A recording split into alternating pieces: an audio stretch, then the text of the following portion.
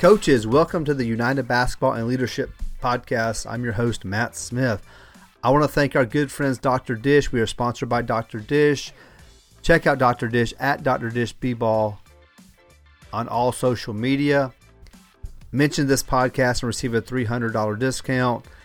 Dr. Dish is one thing that I want in all my gyms, and thankfully my new job has 2 Dr. Dishes. It makes our team better. Kids are excited to get in the gym. They love seeing the immediate feedback. So reach out to them and make sure you have a Dr. Dish or 2 in your gym. Also sponsored by United Basketball Plus, UnitedBasketballPlus.com. Check it out. Use the code CLINICS, and you can receive a full year for $50. That's less than a cup of coffee per month. UnitedBasketballPlus.com. And hopefully I will see a lot of you at the Hoosier Gym Clinic. It's August 25th and 26th in Knightstown, Indiana. Mike Neighbors, Don Showalter, Tobin Anderson, Mike McDonald, Greg White, Jamie Beckler, Joe's Decision, Sherwin Vasallo, several coaches that probably I forgot to mention right there. It's a great clinic. On the floor instruction, groups of 4 or more receive a 15% discount, and early bird discounts end August 10th. I hope to see you at the Hoosier Gym Clinic. All the information is in the show notes. Click on the link. I'm excited about our guest today, Matt McCall. Matt McCall was at University of Tennessee, Chattanooga. I'm in Chattanooga myself. I got to know him here. He's going to talk about his stops around the country, the influence of Billy Donovan, and just the importance of alignment is for your staff. I hope you enjoy the podcast.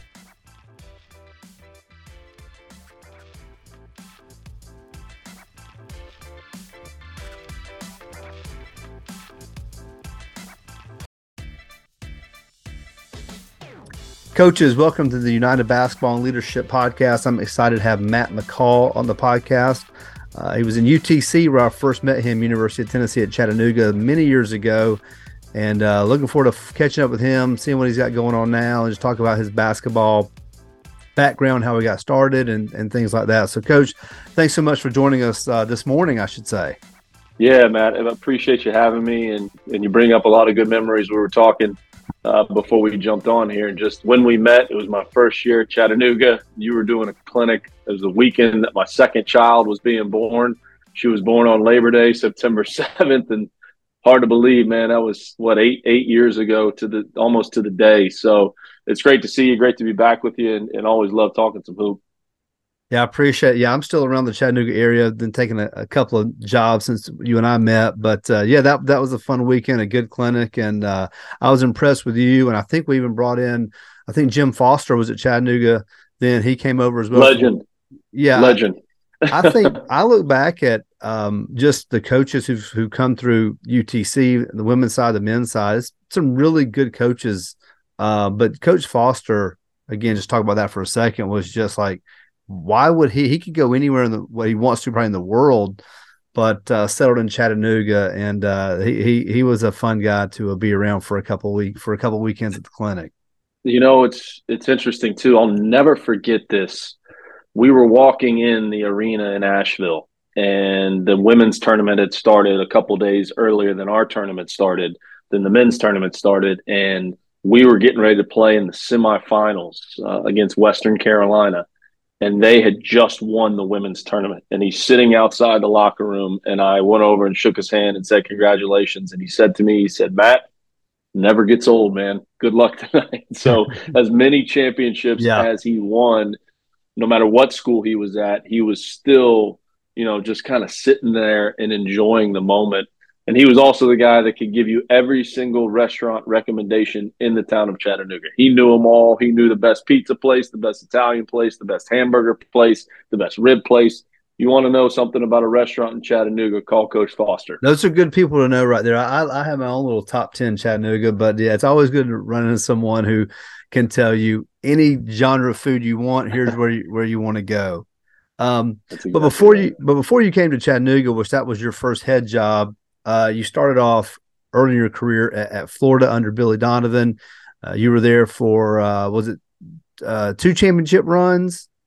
Yeah. I mean, I was there an 11-year stint, broke up in 2 different stints. Started in 2002, Udonis Haslam's senior year. Started off as a student manager. had tried being like, the whole preferred walk-on at Stetson University. And my dad played football at the University of Florida. My two older sisters went to the University of Florida. All my buddies from high school were going to the University of Florida. And I was sitting over there at Stetson just saying, this just doesn't feel right. So transferred to Florida, was out of the game for a year, was just going to be the normal student, pledge of fraternity, do all those types of things. It just kind of felt like something was missing. And, through Jeremy Foley, my father, Coach Spurrier, my dad played with Coach Spurrier in the 60s at Florida. And Mr. Foley, that was my in to the basketball program. And Donnie Jones, who's the head coach at Stetson University now, ironically, was the first guy I met with and said, hey, you need to be a student manager. And this is what a lot of young coaches are doing. This is the path that they're taking. And that's what I did. I started wiping up sweat, passing out water bottles, and doing the grunt work of what a student manager does. And it was an unbelievable experience. And it just kind of grew into more responsibility for me. In 2004, I got my undergraduate degree, and Coach Donovan, sat me down and said, what's your plan? I said, I don't really have one right now. He said, well, you need to go to grad school. You need to get your master's. You need to stay here, and you need to be a GA. And that was, 2005. And then in 2006, we won a national championship, was my second year as a GA. And then that year after that season, Anthony Grant gets hired at VCU. He gives me a phone call. He says, Matt, I want you to come with me to VCU as the ops guy. 3 minutes later, Coach Donovan calls me. He said, I heard Anthony offered you a job. I said, I'm, Coach, so indebted to you. Thank you for everything. I'm excited to move to Richmond, Virginia. And then he said, whoa, wait a second. I'm going to offer you the same job here. So I was the ops guy for 2 years, and that was the second national championship. And then I had a real heart-to-heart with Coach about what I wanted. I wanted to be a coach, and he said, look, you need to go get some experience being an assistant coach. And once you get that experience, I'll hire you back as an assistant coach. So I went to FAU for 3 years. We won the Sun Belt Conference Championship my last year there. And he was a man of his word. He hired me back after those 3 years, after getting that experience that I needed, and then was back with him for another 4 years. So 11 years total before I went on to accept my first head coaching job at Chattanooga. So he was much more than just your boss or head coach. He seemed like he was a very sincere mentor in your life, probably in many ways outside of just basketball. Yeah, it's there's the two most influential people in my life and in my career were my father and Coach Donovan. I mean, it's just, and there's been so many other good coaches that have helped me along the way. Mike Jarvis, Donnie Jones, John Pelfrey, Larry Shyatt, Anthony Grant. There's just been so many people that have impacted my coaching career, and the reason I was able to become a head coach at such a young age. But really, he was the one, and I'll never forget this. I was an assistant coach at FAU, and financially it wasn't a very high paying job at all, and I started to get later in my 20s, and an opportunity to make a significant amount of money at a high major Power 5 school as an ops guy again came about. And he called me and he said, what are you doing? If you want to be an ops guy, then just come back here. He's like, you need to sit down. You need to continue to work. You need to continue to get that experience, and I will hire you back. And that's exactly what he did. And call him right now for advice, for different things. Just such a genuine person. People ask me all the time, here's a guy that's going to go into the Hall of Fame, and he's so humble. I'm sure that he's had opportunities to already be in the Hall of Fame, but probably wants his coaching career to be, wrapped up or finished and not make it about himself. And that's who he is. And that's one of the biggest things. He has no ego. He loves helping people. He loves impacting people, and just a genuine human being. And I think that's why he has had so much success, whether it's been in college or in the NBA. Have you been shocked at all that he hasn't come back to college basketball and stayed in the pros? Well, I think the one thing about the NBA is that it's basketball all the time. There's no recruiting. You're not dealing with NIL. You're not dealing with the transfer portal.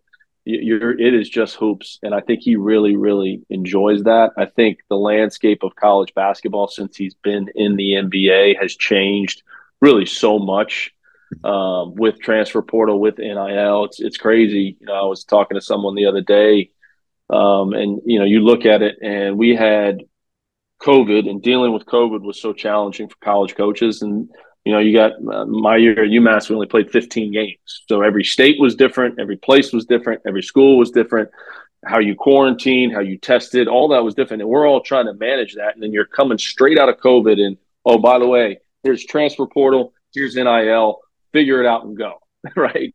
So I think Coach is really, really happy where he is. I'm not saying never. He'll never come back to college. I don't – he's never said that to me. I've never really sat down and asked him, hey, are you coming back to college? But I think he enjoys what he's doing. He's got a joy.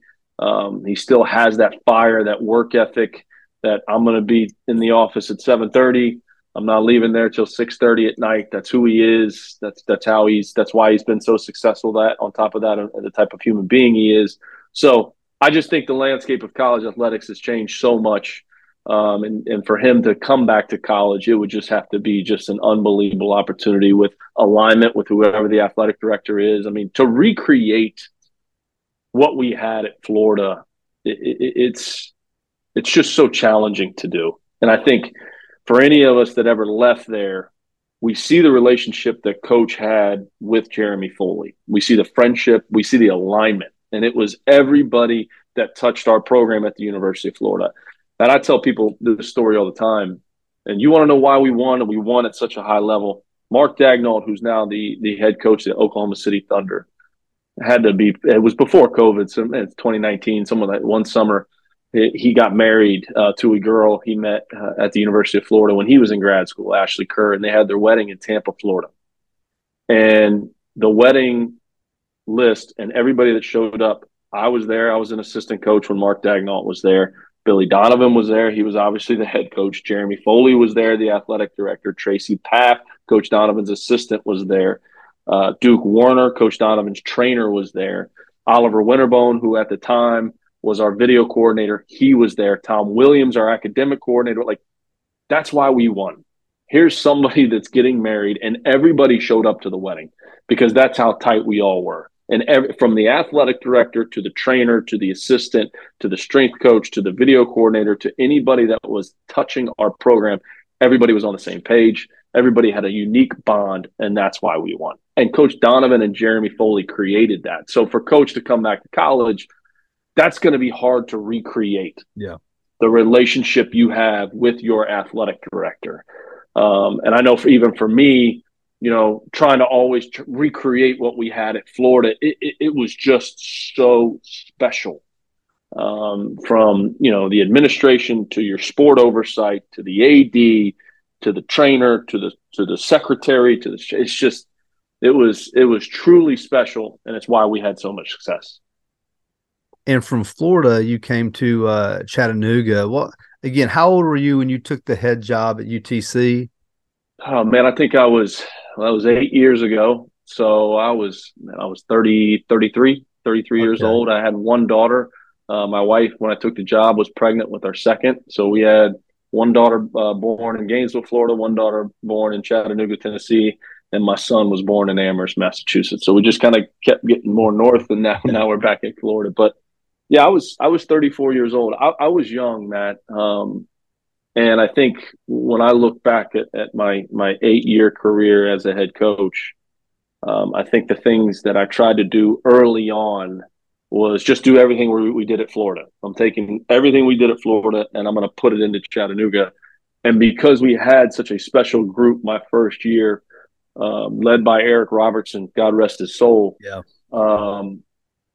We had a mix. We had some John Schulman guys, Casey Jones, Eric Robertson. We had some Will Wade guys, right? Trey McClain, Greg Pryor, Justin Toyo. And then we brought in some guys, Jonathan Burroughs Cook, who was really our sixth man of the year. We had a glue guy in Chuck Esther. And me aside, those guys decided to stay together. When Will left and went to VCU, they made a pact to each other. It didn't matter if I was Phil Jackson coming through the door. Those 12 guys, 11 guys, whatever, the only guys we lost were the guys that had signed. We didn't get any of those. I think we may have had one or two that had signed that decided to honor their commitment, and we wanted to honor the commitment to them. But those guys made that pact to stay. Mm-hmm. And so when adversity hit, and we ran into some adversity, because those guys were such a tight-knit group, I just had to kind of steer the ship and give them some ball plays, and our culture was already established. And I came in, and we were going to have the same core values that we had at the University of Florida, and we're going to do this. But man, we that was a special group. I had a great staff led by Reggie Witherspoon, who had said so much success as a head coach at Buffalo. And even after that first year, we had some staff turnover. We lose Eric. Casey Jones is coming off a brutal injury, and then we lose Chuck Esther in a scrimmage, which we had some adversity that season. But that's a special group. And again, Eric Robertson, Trey McClain, those were really our leaders. And when Eric passed away last year, that was tough on all those guys, I know, because he just had this energy that impacted everybody. And that's why we had success, and then I go to UMass and I try to kind of do the same thing, but it wasn't the same situation. I'm taking over a program at Chattanooga that's kind of going like this. And at UMass, it was a little bit of a different situation. And I had a lot of turnover. It was like every day someone's coming to my office wanting, their release to transfer or go in the transfer portal, and couldn't do what we did at Chattanooga or Florida. Completely different job. And I think that's one of the biggest lessons that I learned was I can't be Billy Donovan. I can't try to be Billy Donovan. This is a different program from the University of Florida. This is different people, different administration, the whole different situation. And when you try to be someone that you're not, or you try to just throw those core values, you can come off as fake and not authentic. And when you don't have that authenticity about yourself, it's very, very, very hard to have success. And I learned that as I went through my 5 years at UMass, and wasn't all bad. Throw COVID in the middle of that was one of the hardest things that I had to deal with. Trying to manage that, keep guys mentally in the right frame of mind. I mean, I'll never forget, we played a game on a Saturday night at Rhode Island. Was our rival. The game was on ESPN. Huge win. Two of our better players didn't play in the game. They were hurt. We found a way to play the game the right way, move it, pass it, share it, and beat them. And then the next day, the state of Massachusetts shut us down for 2.5 weeks, where we weren't even allowed on campus. And that's going into the conference tournament.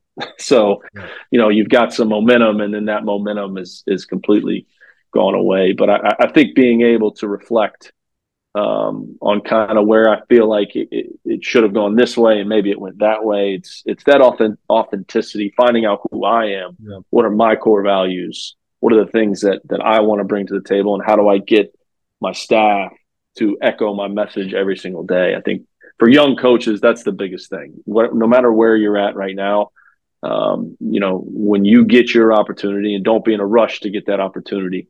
Because Billy used to always say, you don't know until you know. Well, now I know. And when you get that opportunity, be real, be authentic, and be who you are. Don't try to be someone else. Oh, great words. I appreciate that. You being transparent. So when you walked in the door at Chattanooga or UMass, whichever one you want to think about, what are some things that was that first head coaching job in Chattanooga that you've been told these are things you've got to do, but like, what are some things that you didn't realize maybe were responsibilities of the head coach, or how much time you're doing with boosters or fundraising, or, how much time do you get to actually spend X's and O's in the office with basketball, or is it 50% of your time kind of on the periphery doing other things within the community and with the school? Yeah, I mean, I think, the X's and O's piece, that was kind of always the easy part for me as a head coach, but you don't get to spend a ton of time on it. Once you get locked into the season, you're spending so much time on your culture, your locker room, different things that pop up, each and every day, just trying to put the most connected team you can out there on the floor. How do you get that connectivity? Do you try to force some of that? Do you let it happen organically? I think when you're an assistant, it's like, look, I just got to keep things off my head coach's desk. I got to make sure he doesn't have to deal with whether or not they're going to class. I got to make sure that I'm prepared at scouting. I got to make sure I've got thoughts and ideas when it comes to individual instruction. And I got to make sure I'm recruiting the right guys for this program where we're at right now. Guys that Coach Donovan or Mike Jarvis will do well coaching. That's it. That's it. You that's your responsibility. How do you keep things off the head coach's desk and bring them players, not your players, or I just want to sign this guy because he's the guy that I recruited. There's so many people in college basketball that get wrapped up in signing a guy just to sign a guy instead of saying, hey, who can this guy coach? Who can Matt McCall coach? Who can Billy Donovan? Who does he do well with? You got to find those guys and go get them. I think as a head coach, you're spending, the piece with the boosters and that things and public speaking and all that. That just comes with the job. I wouldn't say it takes up, too much of your time. You just have to do it. Talking for me was never something that was a big challenge. Talking in front of people was never a challenge. Maybe that's why I'm halfway decent at TV. But I think where the majority of your time is spent, or at least it was for me, was how do we get those guys in the locker room connected to go out there and play the game? And that's one of the biggest challenges. And then for coaches now, there's no time to sit back and catch your breath, right? Like the season used to end, the clock would hit 0, and it's like, okay, let's evaluate. Where are we at? Where do we need to get better? What positions do we need to address in recruiting and take, 2 weeks? You don't have 2 weeks, because if you have a player that's unhappy with how much he played, or you have a player that thinks they can play at a higher level, you're going to get a text message on your phone and it's going to say, hey, coach, can we meet? And if you get that text message, you know what that means. And he's going in the portal. And it is just the off for me. Once the clock hit 0, and especially my years at UMass, from March until the middle of May, that was the most stressful time because you just didn't know. And this is when the transfer portal really started up and everybody's getting a waiver. So everybody's going to transfer anyway. And if you have anybody that's a little bit disgruntled with how much they played, there's no more, I'm going to sit, I'm going to get better, I'm going to grind, and I'm going to prove that next year.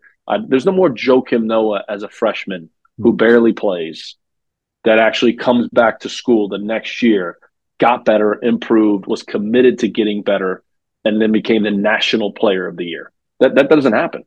You don't play as a freshman. There's no sitting and waiting your turn. I'm going to go find my next school. And it's just become such the norm that you just have to deal with it. So you mentioned a couple of times earlier in the podcast about Florida UTC, like the guys just made, like, we're going to stick together. We're going to stay together. This is what we're going to do. Like the chemistry was just unbelievable and very special. Seems like with the portal and, guys moving in and out and rosters change. I mean, some rosters change by 50% almost every year.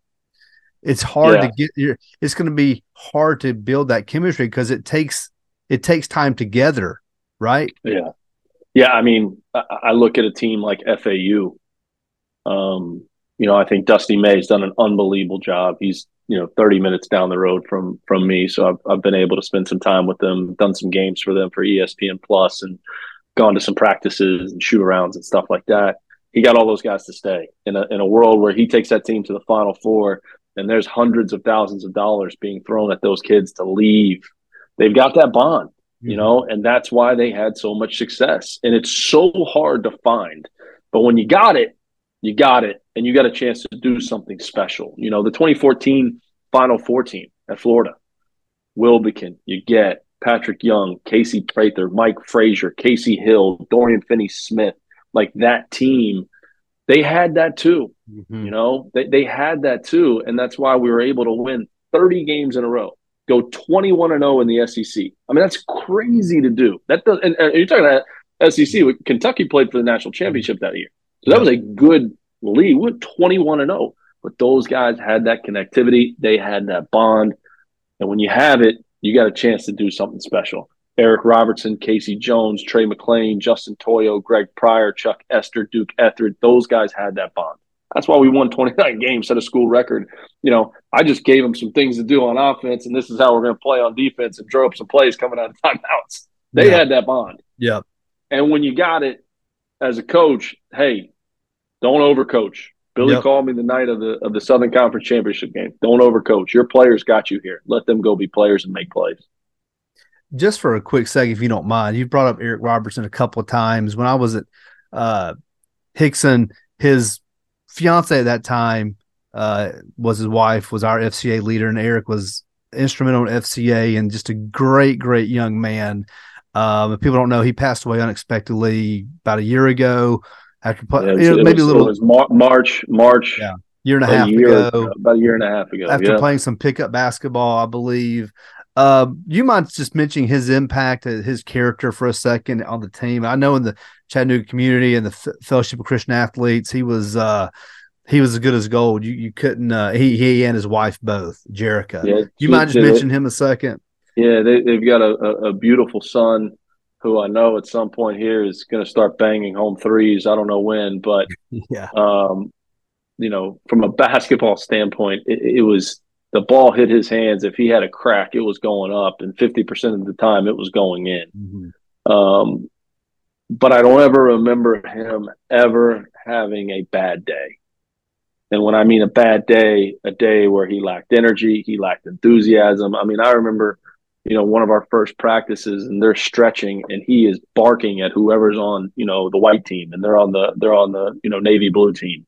And he's just like, they're going to be rattled today. I mean, and it was never like trash talking, like in a negative way. It was always a very positive way. Like you never had to worry about your team being ready to play because he was going to make sure that the energy was there before the ball was thrown up in the air. Another guy that went through two coaching changes at Chattanooga and stayed. Same with Casey Jones, two coaching changes and stayed.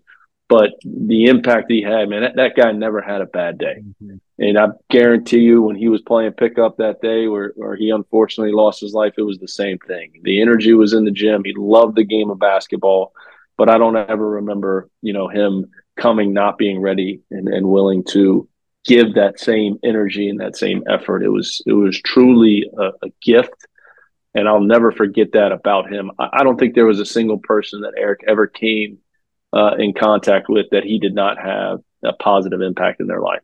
Just didn't happen, and that's again that was one of the reasons we had so much success. We were able to beat Georgia and Illinois and Dayton and win all those non-league games Yeah. before we ended up winning a Southern Conference championship. He was truly special, man.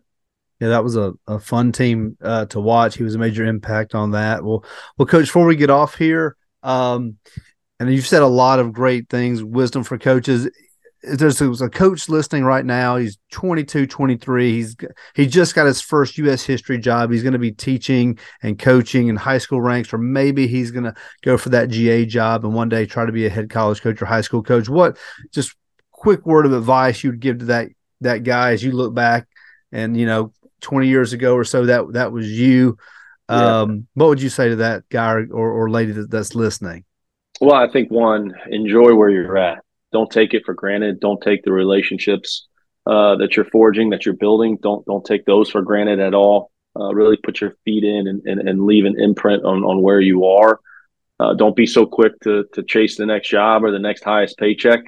And serve the program wherever you may be. I got my opportunity at the University of Florida because it wasn't this secret formula. I wasn't the greatest recruiter in the world or individual instruction or scouter or anything like that. It was because when Coach Donovan hired me back as an assistant, I had treated people the right way there before. And he knew culturally I was the right guy to bring back to Florida at the time because I worked hard and I treated people the right way. That was it. Work hard and treat people the right way. And I got my opportunity as a head coach because of the success we were having at Florida, not because I was the greatest coach in the world, because we were serving the University of Florida's program. We were having success. That's why I got my opportunity. And when you get it, take your time, understand. Even as a young coach, you got a lot to learn. Don't chase the next job. Don't be looking for the next job. Don't look for the bigger paycheck. How can you improve each and every day as a head coach? And understand there's good jobs, there's right opportunities, there's good fits for you, there's bad fits for you in terms of a job. Just attack it and attack it with a really good attitude, with great effort. And it's the same thing that I tell my kids every day when they get out of my car for school. Two things you can control. You can control your attitude and you can control your effort. Outside of that, you don't really have control. But as a coach, it's the same thing. Have a positive attitude every single day and absolutely get after it and leave an imprint where you are and don't be in such a rush to get somewhere else. Well, Coach, I appreciate you taking the time. We'll look for you on some games this fall. It sounds like you're going to be doing quite a few of them. Big Ten mainly you mentioned earlier, or? Well, I think hopefully there's more opportunities with NBC Sports. I covered the A10 last year. I was in studio a bunch. I was on the sideline a bunch doing some analyst work. So yeah, I'm excited about it. Continuing to do the Field of 68 with Rob Doster and Jeff Goodman. So we'll see what opportunities come my way. But I kept getting more of them last year, so I must have done a halfway decent job, and looking forward to doing it again. Well, if you ever come through Chattanooga, holler at me. We'll go grab some good barbecue. Darn right we will. Sugar's Ribs, I know it's still up there on the hill. Love to get there. It's still up there. Somehow it's hanging on every time I pass it because everything around us is gone, but it's still there. That's great. Well, Matt, I appreciate you having me on, man. Yeah, thank you. You got it.